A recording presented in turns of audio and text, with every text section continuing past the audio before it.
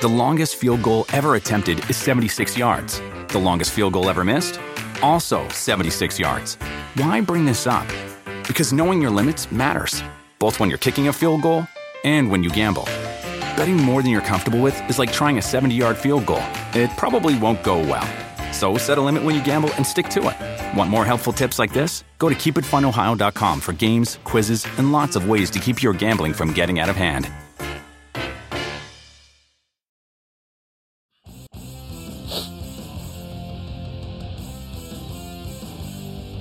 Friday edition of PFT PM. Miles Simmons, Mike Florio taking you into an Easter weekend. And as always, no matter what day of the week it is, even when you think it's slow, there's plenty happening in the National Football League as we stand 27 days away from the 2021 draft.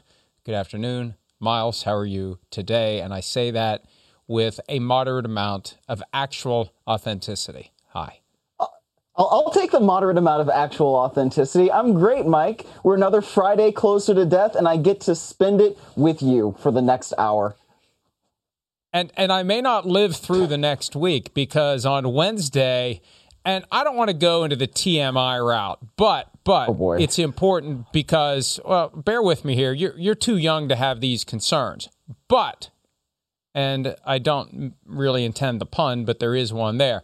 On Wednesday, I'm having a colonoscopy and an endoscopy. So, folks, if you're 50 or over and you haven't had a colonoscopy, get a colonoscopy. It can catch colon cancer before it becomes colon cancer. Those polyps they find, a certain number of them, do become malignant. And if you don't get it done, you end up unnecessarily fighting what is a horrible and painful and awful form of cancer that is not just treatable, it is avoidable if you get the colonoscopy done. And it's easy. You don't even realize what's happening. It's like, hey, when's this going to start? And then it's over. And so I highly recommend it, and it's something we should talk about. And Miles, you're about 20 years away from having to worry about that, but still, it's something that everyone needs to do. I agree with you, and I'm very glad that you put it like that. Look, it's a great PSA because people's health is something that we all should be concerned about. And so, yeah, the process of getting to the colonoscopy, as I understand it, is probably not that fun. However, it is totally worth it. So I thought you were going to start talking about your 5G that you got in your arm the other day. That's what I thought that was going.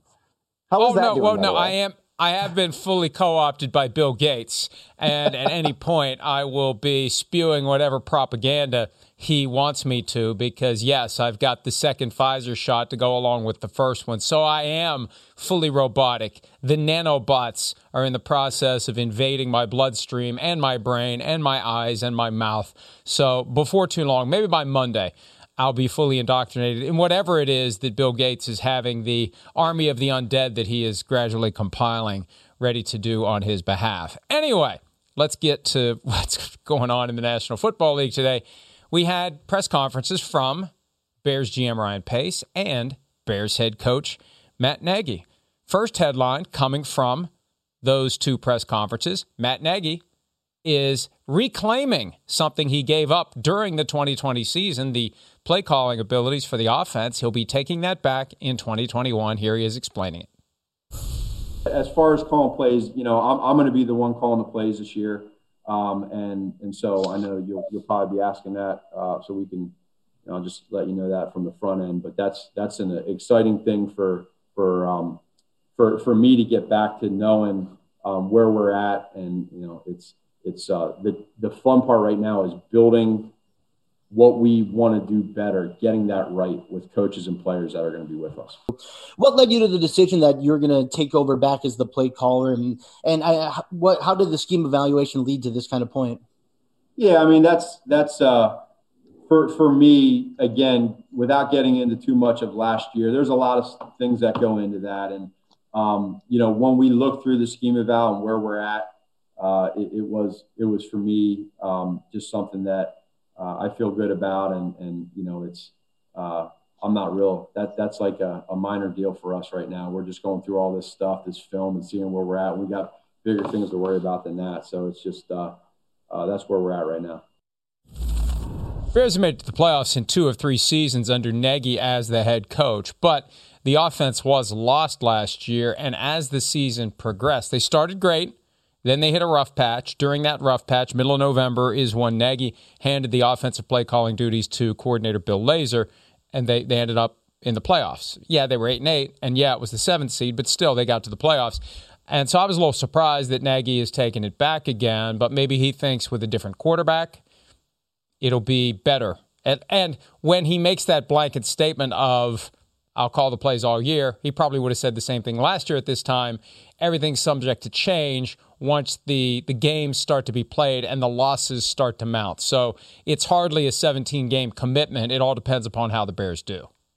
No doubt. And the interesting thing about it is that when you sign somebody like Andy Dalton and you immediately anoint him the starter, Andy Dalton has a lot of history with Bill Lazor from their shared time in Cincinnati. He was first the quarterback's coach there, and then he was the offensive coordinator there. So I find it a little bit interesting when Matt Nagy is saying, all right, we're going to get this guy, we're going to make him our starter. And then both he and Ryan Pace talked about the fit that they believe that Andy Dalton is for that offense. And then Matt Nagy says, you know what?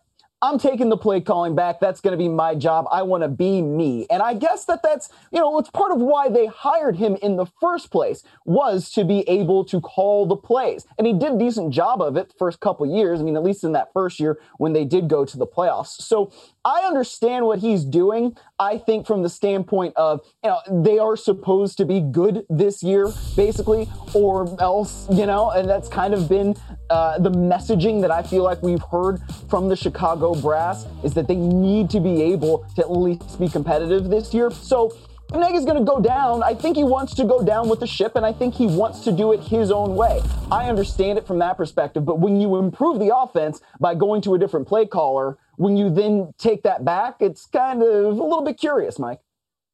Andy Dalton's in because Mitchell Trubisky is out. Nagy also addressed the fact that after 4 years together, the second overall pick in the 2017 draft has moved on. Here's Nagy on Trubisky.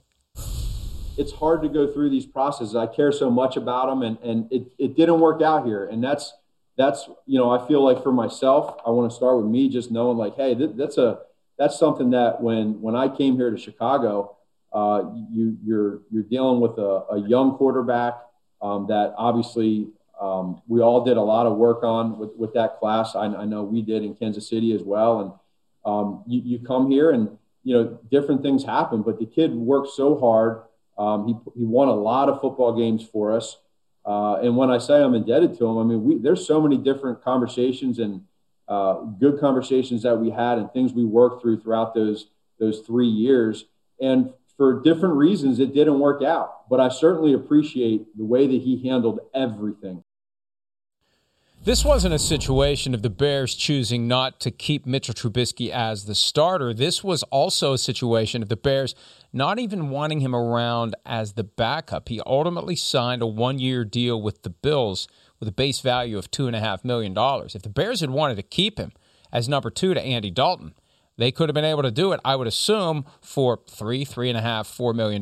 Not huge money when you're talking about backup quarterbacks, and they paid him nearly $30 over 4 years. So, look, publicly, coaches, executives, owners, even players, they have to say a certain thing in order to not create unnecessary problems. It may take a few belts of scotch and or a shot or two of sodium pentothal or Bill Gates nanorobots to get the truth out of Ryan Nagy and or Matt Nagy, and or Ryan Pace and or Mitchell Trubisky, blended the two together. But look, if it was good in any way, shape, or form, Miles, it would still be a relationship that was moving forward somehow.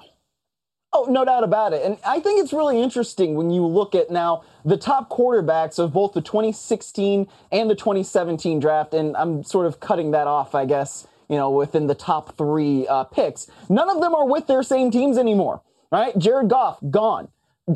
Carson Wentz, gone, obviously. And Mitchell Trubisky, he's also gone. Now, the one thing that at least the Bears didn't do was keep him under that 5th-year option and then sign him to another contract, because clearly it wasn't working there for them. So they at least did that part right. And I think that you're right, Mike. And also just the fact that you're not going to come out and say everything you actually think about Mitchell Trubisky in this press conference setting. And probably they shouldn't, because that would mean if any other player would know that if I'm going to go to the Bears, then if I actually don't play to the level that I think I'm capable of, or they think I should be capable of, then they're going to trash me on the way out publicly, as well as maybe privately, which who knows, they could have been doing about Mitchell Trubisky anyway. So I think that there obviously was an issue there, that they just feel like it's better for both parties if they just move on. But if you're the Bears, I don't see why you probably would have brought Mitchell Trubisky back to maybe back up Andy Dalton, and then also you have Nick Foles on the roster. It seems like too much of a mess. And frankly, I think everybody is better off with Mitchell Trubisky elsewhere.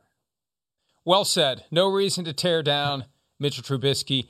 Every reason to build up Andy Dalton. Here's General Manager Ryan Pace, not Ryan Nagy, talking about the new starting quarterback, at least until they draft somebody with the 20th overall pick in Chicago, Andy Dalton. With Dalton, the things we like as you look at it, obviously his experience, he's a 9-year starter. He's been to 3 Pro Bowls, a lot of leadership with Andy Dalton, decision-making. We like his decision-making. He's won a lot of games in this league. Andy's been a durable player too. I think that's something that's understated.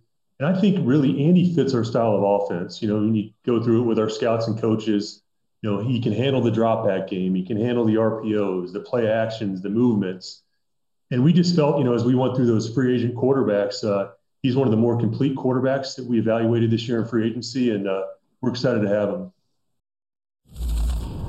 Yeah, look, they have to say that he is their starter for now. But we have seen guys get signed in free agency and then be supplanted by a first-round pick. I don't know that the Bears are in position to get themselves one of the top options in this year's draft, because it looks like there's going to be a run in the top 10. So they have a bird in the hand. They can try to make it work with Andy Dalton, and then next year they could look into signing somebody else. But the reality is this: if Andy Dalton does well enough to keep everyone employed, they're probably going to keep him around next year. So the Bears continue to be in that category 2, as I call it, Miles. 3 types of teams. 1, teams that have clear-cut franchise quarterbacks. 2, teams that are desperately looking for a franchise quarterback. And 3, a team that has a quarterback that they're waiting to find out whether he is or isn't. The Bears are one of the teams, like Washington, and there are others who don't have a franchise quarterback but are trying to make do with what they have. I'm glad you brought up Washington, because Washington is the other team that I was thinking of in this situation where they needed a quarterback. They probably tried to get after Matthew Stafford. Now, I don't think the Bears probably were as in on that because the Lions are in their same division. But, this is one of those situations where Ryan Pace is talking about, we evaluated the free agent quarterbacks, and he was one of the most complete free agent quarterbacks that was out there. Yeah, who else was there? Cam Newton, I don't think, even made it to free agency. So, it's not like you could really evaluate him. Ryan Fitzpatrick would be pretty much the only other guy that I think people are really thinking about. Alex Smith is also out there. When you're talking about free agent quarterbacks, it's not like we're really, going up and down a list of all pros here. So, yeah, it sounds kind of nice, but when you really kind of parse through what he's saying, it's not really saying very much. Yeah, and the reality is there are enough quarterbacks to go around now. A few years ago there weren't, but there clearly aren't enough franchise quarterbacks to go around. So the Bears have to do what they have to do, and they try to make the most of it, and they try to win with defense, and they try to win with a running game, and they try to win with things other than a quarterback who is going to account for victories by himself. But all that said, Andy Dalton still took the Bengals to the playoffs 5 straight years to start his career, which is no small feat considering the history of ineptitude in Cincinnati. All right, let's pivot now to a team that does not have a recent history of ineptitude, because they have a true franchise quarterback in Patrick Mahomes. Mahomes, in a recent interview with Yahoo Finance, addressed the expansion of the regular season, something that was years in the making, but there are players out there who seem surprised by the fact that there will now be 17 games played. Here is Mahomes on the 17-game season. Obviously, it'll be different. It'll be something that we'll have to adjust to. But it's something that we had talked about in the collective bargaining agreement. Whatever your beliefs are or not, you have to go out there and adjust and do whatever you can to be the best football player you can be every single day. And this year it'll be trying to figure out ways to take care of your body more and more so you can adjust your body for a 17-game regular season. It definitely puts more on your body. I mean, every single game of your entire career, you're battling through something. And I think you see that in every single body at the end of the season. You're always nicked up a little bit. You always have some injuries and some bruises. And so I think the biggest thing is going to be a learning experience this next year. I mean, we got to go in with the mindset of just continuing to make ourselves better and knowing that 17 games is how many we're playing, and then you're going to have the postseason after that. And so I think it'll be brand new to everybody, but everybody's going to have to adjust and try to do whatever they can to prepare their body to be ready for it. That's a reality, too, Miles. When you factor in the postseason, there used to be 2 byes per conference. Now there's only 1. You're going to have more and more teams that are playing 21 total games. 19 is never going to happen. 19 used to be the maximum. If you got the bye and you made it to the Super Bowl, it would be 20 if you didn't get a bye. Now it's going to be 21, and with only that 1 bye per conference, and I don't think that 1 bye per conference is going to last very long. I think it's just a matter of time before we have 16 playoff teams. Now they may have to expand the league before they could justify half of the field making it, but 21 is now the magic number. And it's just a matter of time before 21 becomes 22 because 17 is eventually going to become 18. So whatever these players do now to learn what it takes to add a game to the workload they already have, get ready to double that because 7 years, maybe 8 years, some point before the end of the decade, the NFL is going to make a big push to get to 18. And they would have done 18 now if they could, but they need to do it slowly. And slowly means 17, at least for the time being. Yeah, I really think it's going to be interesting to see how exactly this affects guys in times like now or in April, May, June, when sensibly, the off-season program is supposed to happen and we don't quite know what form that's going to take for this year at this point. But, is it going to mean that, all right, guys are going to take fewer throws? I mean, if you're Tom Brady, you already don't really need to do very much in the offseason program anyway. I mean, I think Bruce Arians said he can just stand on the side and coach the bleep out of, the players, right? But if you're a younger guy, like, I don't know, a rookie quarterback that's going to be coming in there, so you're Trevor Lawrence, right? You're going to need to probably make some throws just to start getting really comfortable in the offense from Darrell Bevell, the offensive coordinator down there. You want us to start getting more comfortable in the operation with the center, right? You want to get comfortable with your receiver. So I think it's just going to be interesting to see how they're going to do this from an older player standpoint, a younger player standpoint. What does it mean for quarterbacks? And then you're talking offensive linemen, defensive linemen, all these guys that get beat up on every single play. What are they going to have to do to take care of their bodies from an off-season standpoint so that when you get to week 16 and you're like, oh man, there are still more weeks here that we have to do things before even we get to the postseason. It's going to be really interesting to see how guys figure that out. Yeah, and they're going to have to figure it out. And here's the reality, Miles. When the NFL embraced Thursday Night Football and players didn't like it, and I remember when we would interview players, I was just curious. Half of them hated it. Half of them liked it and still do because you get a short work week. It's not very intense practices. You play your game. You get a mini bye on the back end. But I also think over time, players worked through anger, denial, bargaining, depression. They reached acceptance. And as you cycle in more and more players, and when you think about it, the league turns over dramatically in a 4 or 5 year stretch. Eventually, you're getting guys who came in, eyes wide open. This is what they're signing up for. And I've yet to see a single player say, when they come out of the college levels and they head into the draft, no, thank you. I am not going to play in the NFL because I'm going to have to play a Thursday night game every year. Just like you're not going to see a single guy who's jockeying for position in the draft in 27 days say, you know what, I was going to do it. But now that they're playing 17 games, sorry, I'm out. And that's a reality. There can be guys now who huff and puff about it. They're not blowing anybody's house down because there's always a fresh crop of guys who will say, 17, sign me up. 18, sign me up. 52, sign me up.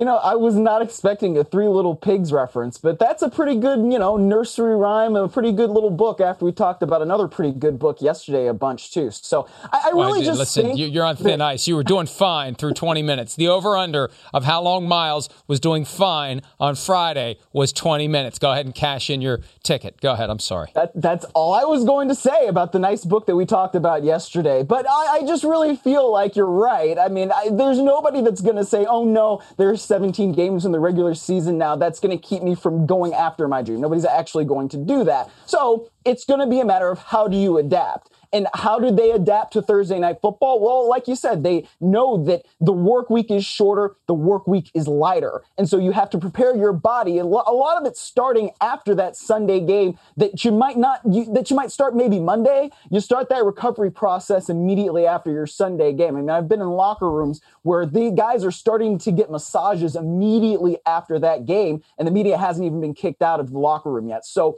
I think it's going to be a combination of things like that. You got to make sure you stay hydrated and all these other different things. But it's just also going to be the mentality, because when you're talking about rookies, we always talk about the rookie wall for guys and when they might hit that and how they might hit that later on in the season. I mean, guys who are coming from these top programs like your Ohio States, Clemson's, Alabama's, LSU, they're getting used to playing longer seasons because of the college football playoff. So if you're coming from a smaller school where you're maybe only playing 11, 12 games in a year, and then you take that and go all the way to 17, 5 more games is very significant. So I think that's going to be an adjustment period for the younger players. But, as guys get older, when they become veterans, maybe you become more jaded and you just say, all right, now this is just another week of me doing the same darn thing that I've been doing basically my whole career. It's not that big of a deal. We spent some time yesterday talking about the fact that the Kansas City Chiefs have proposed that various players who currently cannot, by rule, wear single-digit numbers be allowed to do so. Miles told us all to get off of his lawn because even though he's not yet 30, he was acting like he was 3 times his age because he doesn't like single-digit numbers. Sorry, Miles, but it may be coming. Running backs, receivers, tight ends, linebackers, defensive backs. And I mention that because there's a player in Philadelphia who already wears a single-digit number, that is already changing his number. Jalen Hurts, the Eagles announced today, will be number 1. Hey, Eagles fans that bought number 2 last year, the Eagles have one word for you. Suckers! Now you got to go buy number 1. That's what I don't like about this. And if the Eagles are going to do it right, Miles, they need to buy back all the number 2 Jalen Hurts jerseys or at least trade them out for a number 1. I don't know. I might keep it, man. It might be kind of cool to you just have a rookie jersey, like people have rookie cards for football cards. I don't know if people still have football cards. I'm at least old enough to know what football cards are. You can take a picture of the jersey number 2 and turn it into an NFT and sell it for $5 million. I think that's what you do with the number 2 jersey. Exactly. So that's all it is, right? I think... Okay, I have weird opinions about numbers and positions and whatever. I also... Yeah, you don't need to tell us. We've already figured that out. I know, but for whatever reason, quarterbacks with the number 1, just I hate it. I don't know why, but I just don't like it. And this has nothing to do with the caliber of player or who the player is or how good I actually think the player is. Cam Newton, obviously iconic in the number 1, but I don't like it. And the 2, also, I'm probably a little bit traumatized because I grew up in Cleveland and Tim Couch was number 2, and that obviously just did not work out at all. So I don't really like the number 1 for QBs. I don't really like the number 2 for QBs. 6 is okay for right now, but I don't know. Give me double-digit numbers or double 0. I would rather watch them in 0 than in 1. Ugh. I don't have many rules to live by, but one of them is this. It's always better to be number 1 than to be number 2. So anyway, there's no good segue to the last topic that I want to address. And this is something that I think is an important teachable moment for anyone who covers the NFL as the draft approaches. And this is something I learned over time from 2001 through 2010. And I suspect from time to time there were people with teams who were regarding me as a useful idiot and pumping me with opinions that they had about guys entering the draft. And the rule of thumb is very simple. Teams that love players Teams that have a guy that they want to see slide down the board so he's there when they pick will be inclined to spread a bunch of negative crap about the guy. It's the ultimate football Machiavelli move because you love the guy enough to say bad things about him because you want him to be on the board when you draft. Never mind the fact that he's making less money if he drops. You want him on your team. That's how you are perversely showing how much you love him.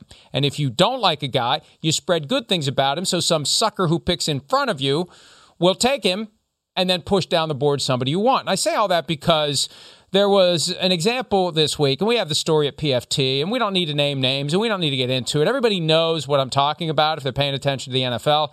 But the big lesson that we learn, and I think we all need to be aware of this, if we're asked a question, why is so-and-so dropping? Why is there a perception that so-and-so is dropping? The frontline answer needs to be, well, somebody out there really wants him, and they're doing a damn good job of spreading negativity to create the impression that he's dropping so they have a chance to get him. So any negative opinions that you ever hear, I say this to the audience, and I say this to anybody out there in the media who happens to have accidentally tuned into Peacock to watch this because we know you wouldn't choose to do so.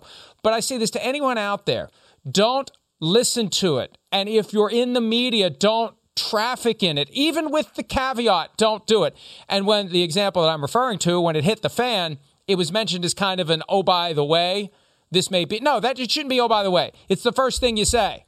Oh, there's bad stuff going around. Yeah, there is, because there must be somebody that really loves this guy. And in lieu of trading up to number 3 to get him, they're trying to sprinkle bad seed on the ground in the hopes that he slides into their laps.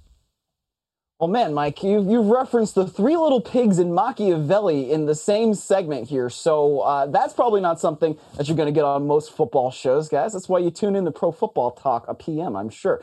But I think the other thing about this, Mike, is that when these comments came out that we were referring to, you start to get into these tropes, right, that are about young black quarterbacks that have been the same stereotypical tropes that have been around for a really, really, really long time. And I think it's high time we start getting past them. Because when you're talking about a guy maybe doesn't have a desire to be great, or he doesn't have a great work ethic, you're just feeding into the same trope of laziness that we've been hearing about black quarterbacks since well before I was born.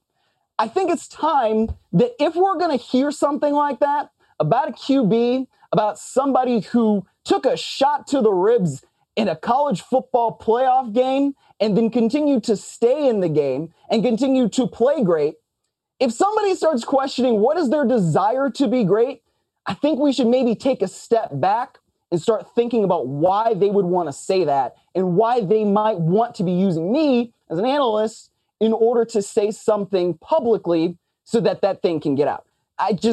That's the one thing that really bothered me about this situation, because I just think in 2021, we need to be past those kinds of things.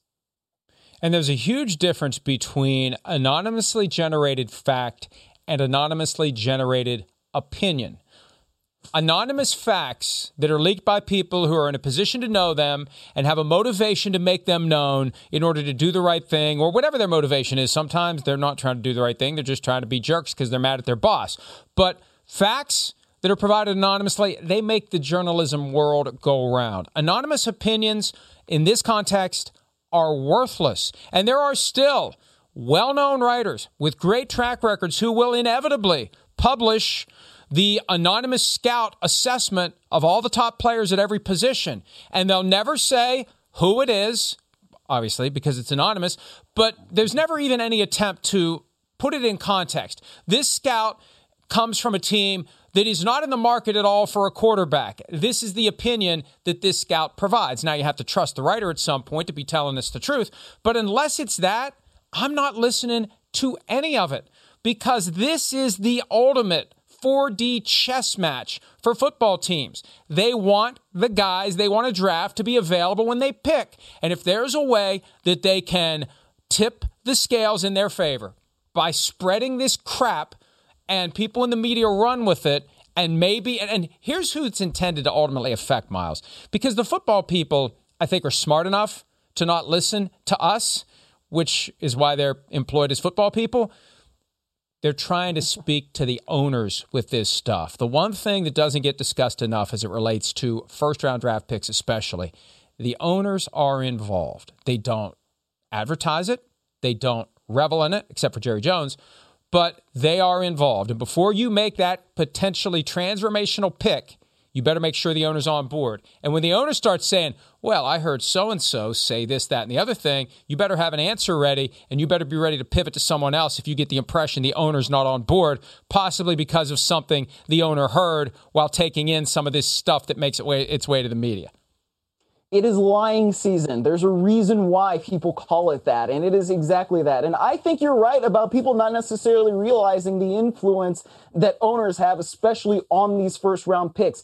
A lot of times in press conferences, you will hear head coaches, general managers. They start out by saying, well, we thank the owner for X, Y, and Z because he was able to help us, or she in some cases was able to help us get this done. Right? And that's because when you have a big decision, when you're making a blockbuster trade, when you're taking a player number one overall, for instance, the owner is absolutely involved because there's more to it than just the player on the field. Think about the number one overall pick. Trevor Lawrence is going to be the face of the Jacksonville Jaguars for years to come. They probably hope the next 20 years that Trevor Lawrence is the face of the Jacksonville Jaguars, or whatever they might become in the next 20 years, right? So I just feel like when you know that, that's how you have to approach this. And it's exactly what you said. That's what a lot of these comments, that's who they are targeting. And we have to be aware of that when we are trying to process them.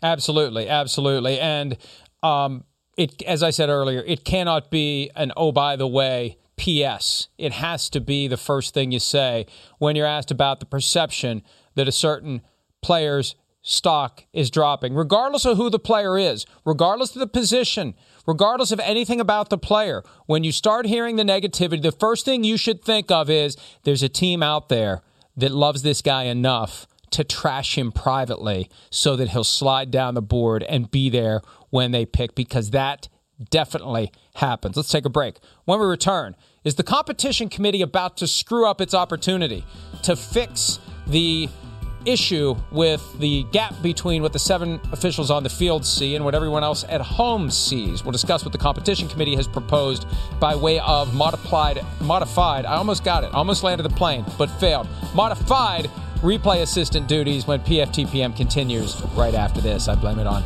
the nanobots.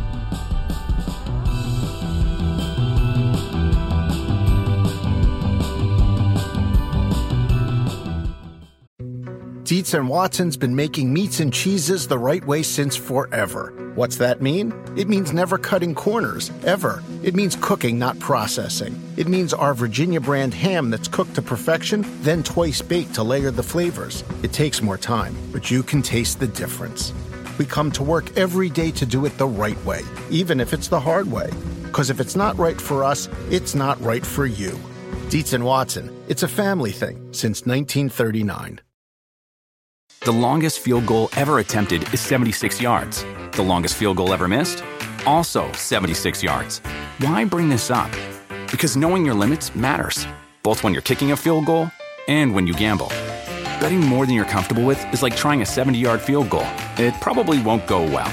So set a limit when you gamble and stick to it. Want more helpful tips like this? Go to keepitfunohio.com for games, quizzes, and lots of ways to keep your gambling from getting out of hand.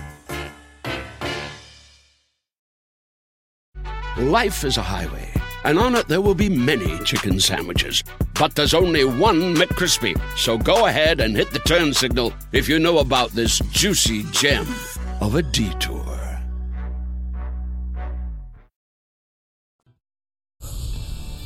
This is one of those moments, if you're an NFL fan, you know exactly where you were, what you were doing, and what you processed for the hours after that. It became a huge story on the evening of the NFC Championship 2018, early 2019. Nickel Roby-Coleman, who was grossly out of position, saw Tommy Lee Lewis on the other side of the formation and decided, I'm just blowing this guy up so he doesn't have a walk-in touchdown. And frankly, Roby-Coleman could have picked the ball off and gone the other way if he wasn't so laser-focused on taking out Tommy Lee Lewis. And you know what? When you do an intentional pass interference, the best outcome is they didn't realize it was pass interference, and that sparked controversy. That sparked a sense of urgency that the NFL had to do something about it. The competition committee, which is always afraid of everything, afraid of its own shadow, afraid of unintended consequences, afraid of this, afraid of that, they ultimately got pushed into a corner to adopt replay review for pass interference, which is a great idea in theory. It was horribly executed, and I think, if anything, that makes the competition committee even more concerned now about what to do for this situation. And I say all that, Miles, because the Ravens have proposed, and this was weeks ago, the addition of a booth umpire, an 8th member of the officiating crew who would be in the replay booth, who would have access to everything we see, and would operate as a member of the crew who could talk to the referee, just like when we see 2 or 3 of them getting together on the field and talking. They're trying to figure out what did they see. This is the best way to avoid a disaster. This makes sense. And as the Ravens argued in the paperwork that they submitted, it's happening at some point. We may as well do it now. So with the competition committee, and I think people tend to overstate what power and influence the competition committee has because the owners routinely ignore them. The competition committee has proposed this modified replay official enhancement where there are certain objective things that the replay official can help with. It's not going to fix the Tommy Lee Lewis, Nickel Roby-Coleman situation. It's not. There's still no fix for that. And that's the problem because, Miles, my concern is this. There's eventually going to be a next officiating debacle. With booth umpire or sky judge or whatever we want to call it, you got a chance to avoid it. With enhanced replay official duties, you don't. That's why they need to ignore what the competition committee has suggested and embrace the Ravens' proposal. I loved what you wrote about this, Mike, because you basically said it's a half measure, what the competition committee is proposing. It just reminds me of Breaking Bad, no half measures. You should always go for the full measure when you have the opportunity to get the full measure. And I think that they should have gone with the full measure after that play with Nickel Roby-Coleman and Tommy Lee Lewis, which I gotta say, frankly, as a selfish person, was one of the most consequentially good plays in NFL history for me because I was covering the Rams that year for the Rams. I got to go to the Super Bowl and partly because of that play. So I love that play. I think that play is great. I am so glad they didn't call pass interference. I had a fantastic week at the Super Bowl, even though that game was not one to write home about. So I think having said all of that, they clearly need to do something to make sure that something like that can't happen. And when you are just making this half measure of, yes, we'll enhance, the replay official, give him more duties than he already has, and that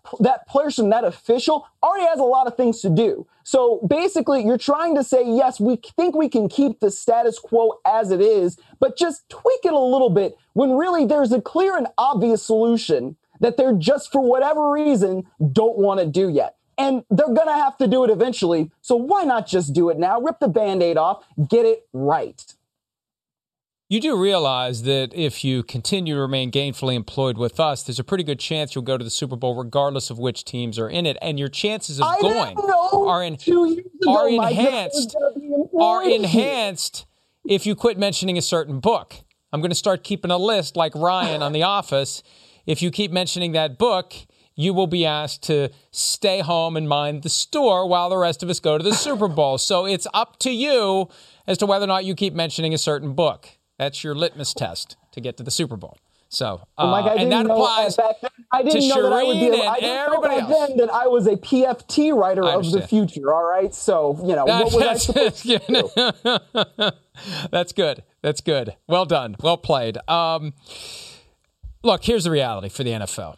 Legalized gambling, or gambleizing as Sims calls it from time to time, to the point where I almost say it from time to time, is spreading. More than 20 states now have it. Eventually there will be 30, 35, 40. I think the maximum is 44 because, frankly, there's only 44 states that currently have the basic lottery things that we've had for decades in other states. And I remember what a controversy that was in the 70s with the daily number and the scratch-off lottery tickets. And, oh, my God, here we go. It's a slippery slope. Well, when gambling is in 30, 35, 40 states, when these calls happen, it's going to have a much different reaction than just team in New Orleans lost and was robbed of its shot to go to the Super Bowl. So senators and congressmen from Louisiana huff and puff. There's the three pigs again.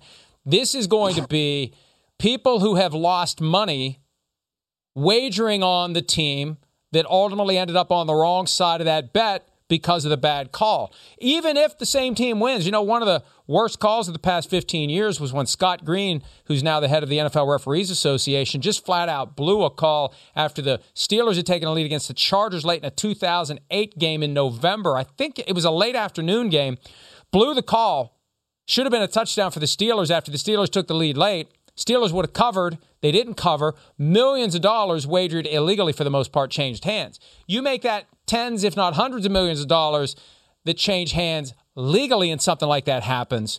What the NFL needs to ultimately fear, Miles, and I know I've mentioned this before because you made fun of me for it, they need to fear the creation of an agency by the federal government charged with the oversight of professional sports for the purposes of ensuring the integrity of wagering, no different than the SEC, not the football conference, the federal agency that showed up 5 years after the stock market crash in 1929. Before that, no SEC. So an extreme example like that is the kind of thing that gets the NFL into a huge problem. So they need to do what they can now to get their affairs in order, or someone else is going to do it for them, and they're not going to like the rules and regulations that apply.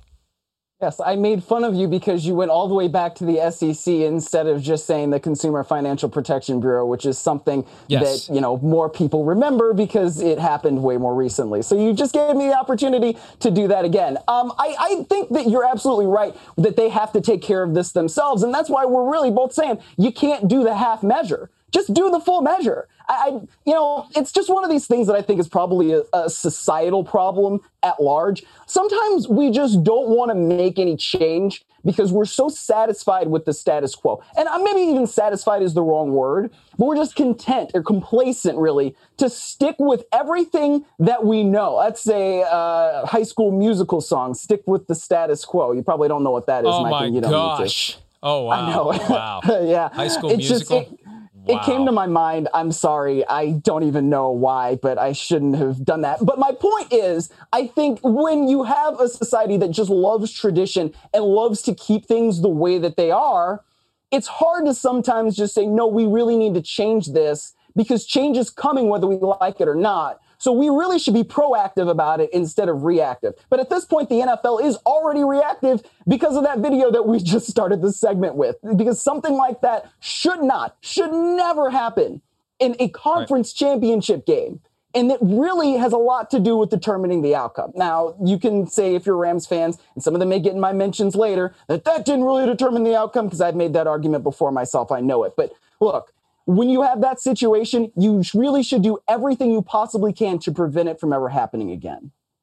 I think the fact that their solution from 2 years ago failed so badly makes them hesitant to go out on a limb again. And also, there is a financial component. It's one thing to add more duties to a current employee, which is what the competition committee proposal will do. It's another thing to have to go out and hire a whole new crew of extra officials to serve as the booth umpire or the sky judge. And even as the NFL is swimming in coins like Scrooge McDuck, they don't want to give any of those coins away if they can avoid it. Let's take a break. When we return, in honor of baseball's opening weekend, something that once upon a time I actually cared about, we're going to have a draft of the best dual sport athletes, football and baseball edition. We'll do that when PFTPM continues right after this.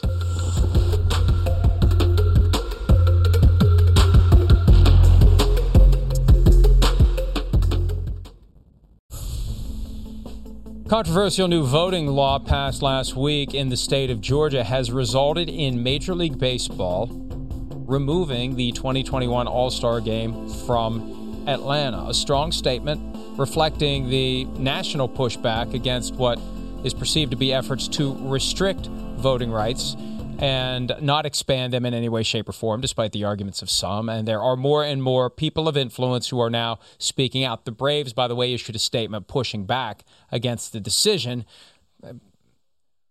I guess they still have to sell tickets in Atlanta, and they don't want to be perceived as being part of the problem because that could be the natural blowback, a boycott of the Braves and all things baseball. But regardless, there are opportunities in life to choose the right thing or not the right thing, and sometimes money chooses people to do not the right thing in the opinion of many, and good for Major League Baseball to take a stand. I don't know where this leads. I don't know what gets undone. I don't know that it's going to work, but economic pressure is a way to get the attention of folks, and it's also a way to potentially impact future elections where there's an opportunity to put others who are in a position to undo some of these laws that are widely regarded as being unfair and restrictive. Absolutely. Look, actions have consequences. That's something my mother taught me when I was very young, and I believe it still applies now, even as I'm about to turn 30, and it applies, I think, for everybody in the world, not just this country. So actions for certainly. When do you turn 30? I want to make sure I'm ready to give you the full amount of I turned 30 grief. When is that? I don't want to tell you that. See, why would you ask me that and then say what you just said? Because then that doesn't make any sense. You're just going to have to find out, Mike. You might have to do some reporting on this. I will find out. Sources close to me tell me that it is coming up at some point this year. I will find out exactly when it is. There may be some paperwork that you filled out at NBC that I can get someone in personnel to tell me. I'm not asking for anything. I just want to know the day the guy was born. I just got to know which day coming up I can be prepared to give him a little payback for some of the grief he's already giving me on Fridays and other days that he's on the show. All right, let's get to the draft. The best dual sport athletes, football and baseball edition. I'll give you the first pick as an early birthday gift. Thank you very much. It's very early. I'll just give you that clue. Bo Jackson. Bo Jackson's got to be the first pick, right? I mean, he's the only person who has ever been an all-star in both baseball and in football, Pro Bowler. That's what we decide to call it over here in the NFL. So he's great, right? And the funny thing is that I think people probably my age or younger probably don't quite know how good Bo Jackson is, but I have a very good mother who did a good job of raising me, so I know just how good Bo Jackson was. And the funny thing, too, is I don't know if you remember this, Mike. A few years ago, Adam LaRoche's kid at spring training for the White Sox was basically going up to Bo Jackson asking, "Who are you?" And like, what do you do? Like, why are you here? And then Bo Jackson had to be like, kid, let me tell you a little bit of something about me. So more people should know who Bo Jackson is, who I think are my age and younger, because he is one of the best two-sport athletes ever. Bo Jackson was a phenomenon. The Bo Knows Bo book, the Bo Knows commercials for Nike, they're still available on YouTube. They're hilarious.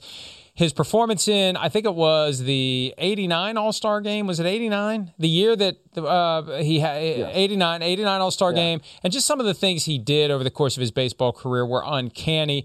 Breaking the bat over his knee, breaking the bat over his helmet. I remember a time where he caught a foul ball in the stands and a guy tried to tag up from third base and he threw him out after he pulled himself out of the stands. I mean, just amazing what the guy could do. And it's a shame. You know, we accept the fact that football players are going to be injured.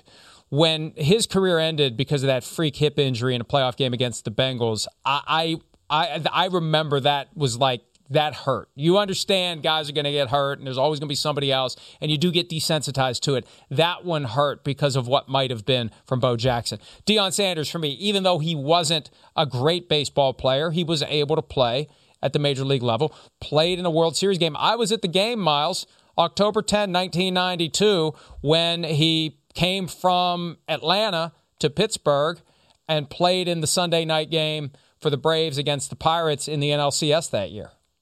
I had just turned 1. There's another clue for you. Deion Sanders, obviously, I think when we're talking about guys who have been good in both sports or even just played both sports, he's one of the best to probably ever do it, because even if he's just, an average Major League Baseball player, he did lead the league in triples one year with 14, which is ridiculous because he did it, I think, in 97 games. That's not something that you should be able to do, and I think it just shows off his speed and athleticism, so he was awesome. Next guy, I would have to go with Brian Jordan, because even though he wasn't playing in both leagues at the same time, he was still able to do it. He goes from being a safety in the NFL, played for the Falcons, and then he goes to Major League Baseball and has a long career, goes from 1992 to 2006, I believe. So, look, that's somebody, when you're talking about a hell of an athlete, he's a hell of an athlete. You can't just, I think, downplay anybody that can be a professional and start games and be as good as he was in both leagues like that. All-Star in 1999.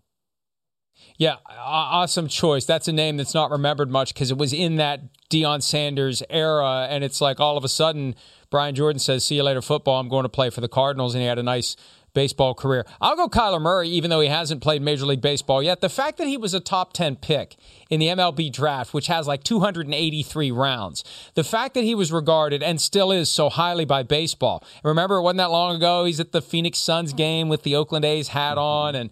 And yeah, I like the fact that he is the rare NFL player who has the ability to say, if I don't play football, I can still go play another professional sport and make as much money. And that's going to be some interesting leverage when the time comes for him to negotiate his second contract. And I also can't help but wonder how much losing he will tolerate before he says, maybe I'll go try something else. And he's got the skill to do it. And you can't help but wonder whether with that level of skill, he doesn't want to go do it at some point. Is it pulling him away from football? A couple of others real quickly before we take a break. John Elway, obviously, was a great baseball player. Jeff Samardzija would have been a first-round pick at receiver coming out of Notre Dame. He had a very good career, made more money than Calvin Johnson, frankly, and would have been drafted in about the same era a couple years after that. And also, I got to mention this guy because he was taken in the 17th and final round of the 1973 draft by the Minnesota Vikings, the same draft that brought them Chuck Foreman in round 1. I had that awesome Chuck Foreman hoodie on yesterday. Round 17. Do you know who it was? The baseball player who was taken by the Vikings that year, Miles. Do you know? I have no idea. You stumped me. Dave Winfield. He was drafted football, baseball, basketball, and he never played football. And the Vikings drafted him in round 17 back in 1973. Maybe back then, like by the time they got to that round, they didn't know who the hell to draft. Let's just throw a dart and let's open the phone book. This guy, let's draft this guy because they've done no scouting that deep into the player pool. Let's take a break. We'll wrap up this Friday edition of PFTPM right after this.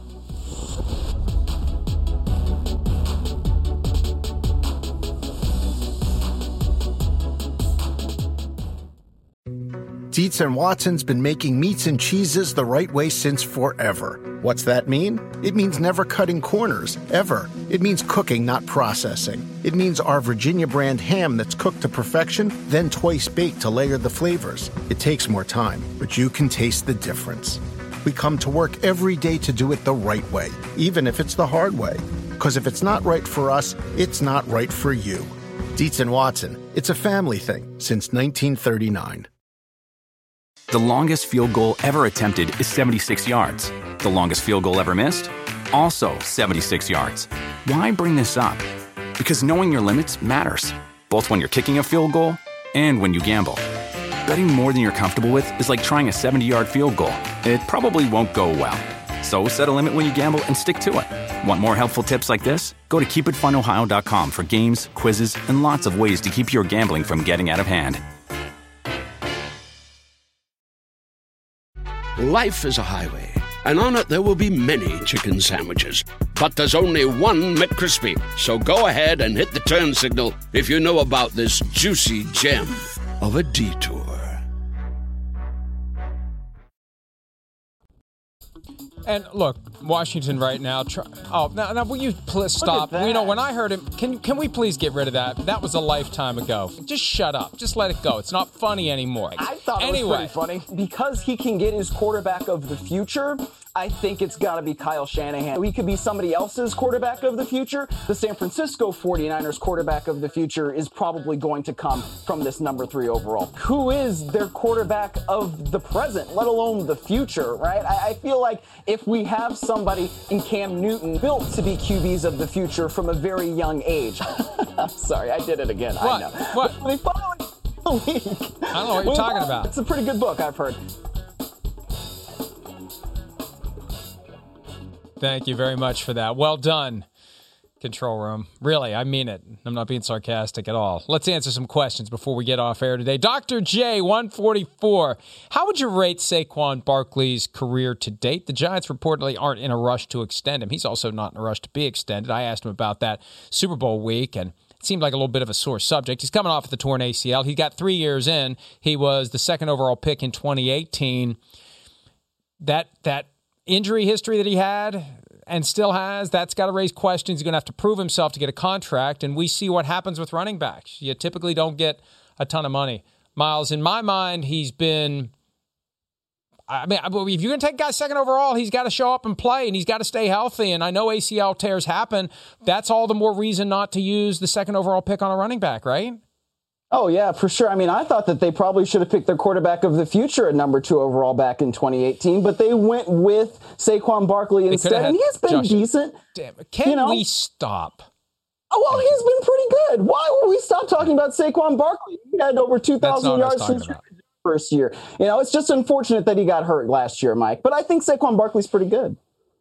The Giants could have had Josh Allen in 2018, and thank God they didn't, because Chris Sims, who is both a Giants fan and the president of the Josh Allen fan club, would be even more difficult to tolerate if Allen were the quarterback of the Giants, past, present, or future. Have a great weekend, including you, Miles. See you Monday.